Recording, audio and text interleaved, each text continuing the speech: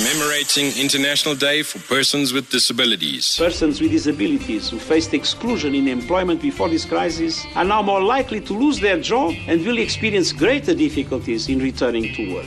Yet only 28% of people with significant disabilities have access to benefits, and only 1% in low-income countries. People with disabilities, particularly women and girls, face a greater risk of domestic violence, which has surged during the pandemic.